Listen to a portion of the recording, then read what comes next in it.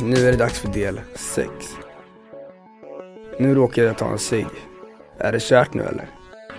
Den lättaste fällan som jag följer direkt är att kompisarna röker på en fest. Eller att man ska upp med en tjej någonting och så här, vill gå och röka liksom. Det är den här sociala pressen. Det är det största problemet. Och plus att om man, som jag känner att man röker rätt mycket och sen bara försöker trappa ner. Jag fick jättemycket abstinensbesvär. Jag skulle säga att kasta ciggen liksom. Försök se till att du inte är i situationer där du kan få ta på sig. Så jag hade inte rökt på ett bra tag och sen så rökte jag, då började jag hosta jättemycket.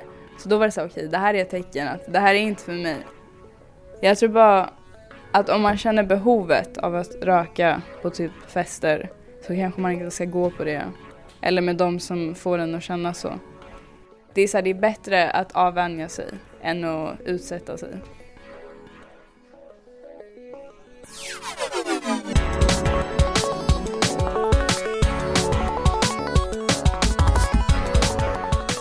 Hej och välkomna till den här poddserien som heter Rökrutan.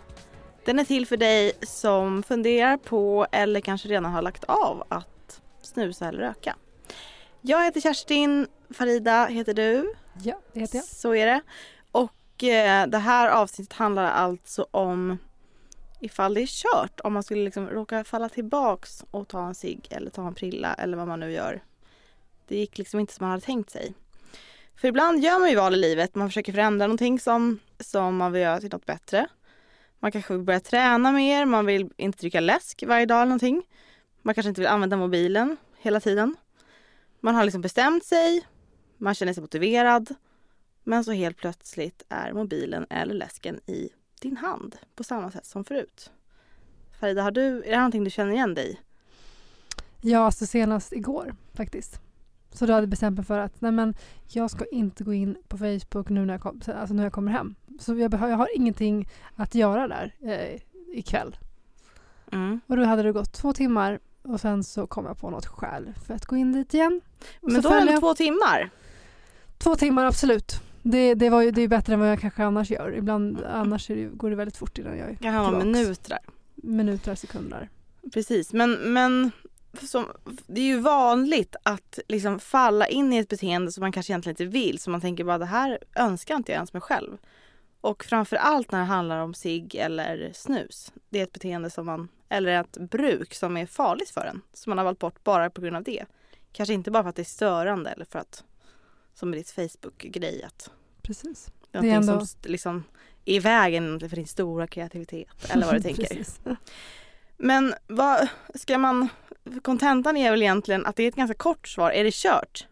Nej, det är inte kört. Och varför är det inte kört? Ja, det är inte kört för att så här är det för alla. Att göra någonting innebär att det ibland inte går exakt som man önskar. Och det är en del av den resan, kan man säga. Så att det är ett citat som jag brukar använda ganska mycket och som är lite... Kanske någonting jag i och för sig skulle kunna tatuera in eftersom att jag säger det så ofta. Let the best man win. Vad sa du? Let the best man win. Ja, exakt. Är det du brukar säga? Nej, det är tyvärr inte det. Det kanske är mitt andra val. Men det är att jag brukar säga att det finns inga misslyckanden utan bara för få försök. Mm. Och det handlar alltså om att dels det här ordet misslyckanden är ju så starkt. Och man brukar prata om återfall också inom beroendevärlden, att när man har gått tillbaka till någonting som man har bestämt sig för tidigare, att nej, men nu ska jag sluta med det här är inte bra för mig, och så återfaller man dricker igen eller man använder tobak eller något annat igen. Och det är någonting som de flesta när de försöker göra en förändring är med om, för att det går inte på första försöket. Och det betyder inte alltså att om du nu har lyckats bli rökfri eller snusfri att du imorgon förmodligen kommer börja igen, men att skulle det hända så ska du känna att det här är okej och jag kan hoppa upp på hästen igen, eller vad man ska säga, och fortsätta vara tobaksfri liksom, för att det är okej. Och sen har jag hört också att man kanske, om man liksom ser det som ett stort misslyckande, kan egentligen se det som en liten avkrok på vägen, istället för att tänka så här: ja, nu har jag varit rökfri i 2 veckor, men nu tog jag en cigg så nu får jag börja om från noll igen. Utan man kan tänka så här: jag har varit rökfri i 2 veckor, sen råkar jag ta en cigg, nu fortsätter jag vara rökfri.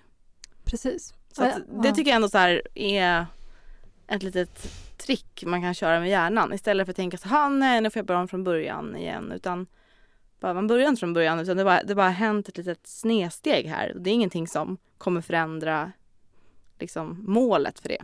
Precis, och då kan man ju som sagt kalla det för en erfarenhet istället för ett misslyckande. Att när du var på den här festen och du sa att du inte skulle ta en cigarett och du visste att det kanske var lite svårt för dig att hålla dig ifrån det. Men okej, nu har du tagit en cigarett, men det betyder inte att du nu därefter ska köpa ett ciggpaket därefter. Eller ska köpa en dosa. Liksom. Att det var bara den festen, nu börjar vi och fortsätter vi. Liksom, och inte börjar om. För det kan bli väldigt tungt att känna att så här, som många gör då, att man, okej, nu börjar vi från ruta 1, precis som du sa. Då det är klart att man kan känna sig väldigt låg och inte vilja börja om igen. Mm. Och det här med fest, liksom, det kanske är som vi har pratat om tidigare, bara, om det är för jobbigt för att du känner att det blir för starkt för dig att stå emot, undvik den situationen där och då, eller undvik den festen, eller bara undvik de personerna som får dig att känna så. Vi fick ju höra ett väldigt bra råd innan här, och det var ju att avvänja sig är bättre än att utsätta sig, och det är ju så himla klokt. Och det behöver inte bara handla om det sammanhanget, utan man kan ju bara bryta ner det. Bara, vad är i det den här festen som gör att jag gör det här? Eller vad i den här lunchrasten gör att jag hamnade att jag tog en cigg eller tog en snus? Varför blev det så? Och kan jag undvika det i framtiden? Exakt. Så alltså, istället för att tänka också att om du ska ta... man kan ju tänka att men, nu ska jag ta en cigarett. Och det kanske inte är så farligt för det finns inga misslyckanden, det finns bara för få försök som sagt. Så kan det ändå vara bra att tänka på att risken är ändå stor att du faller tillbaks för att det känns att beroendet kommer tillbaks och nikotinreceptorerna är tillbaks och har vaknat till. Så då är det bra att ändå så här, är den här risken värd att jag tar en cigarett på festen? Är det ingenting? Ja, det kanske ändå är mer än ingenting. Det är klart att du kan sluta igen, men är det värt det liksom? För att undvika. Precis. Liksom. Så att det här att liksom göra en liten avkrok, kanske råka ta någonting, kanske inte det bästa, men det är inte det värsta heller. Och det är också en del av själva resan när man förändrar någonting. Det krävs ibland fler försök för att något ska fungera, och det kommer vara värt det. Precis. Det var det. Ja, kort och gott. Kort och gott. Vi hörs igen. Hej då. Hej.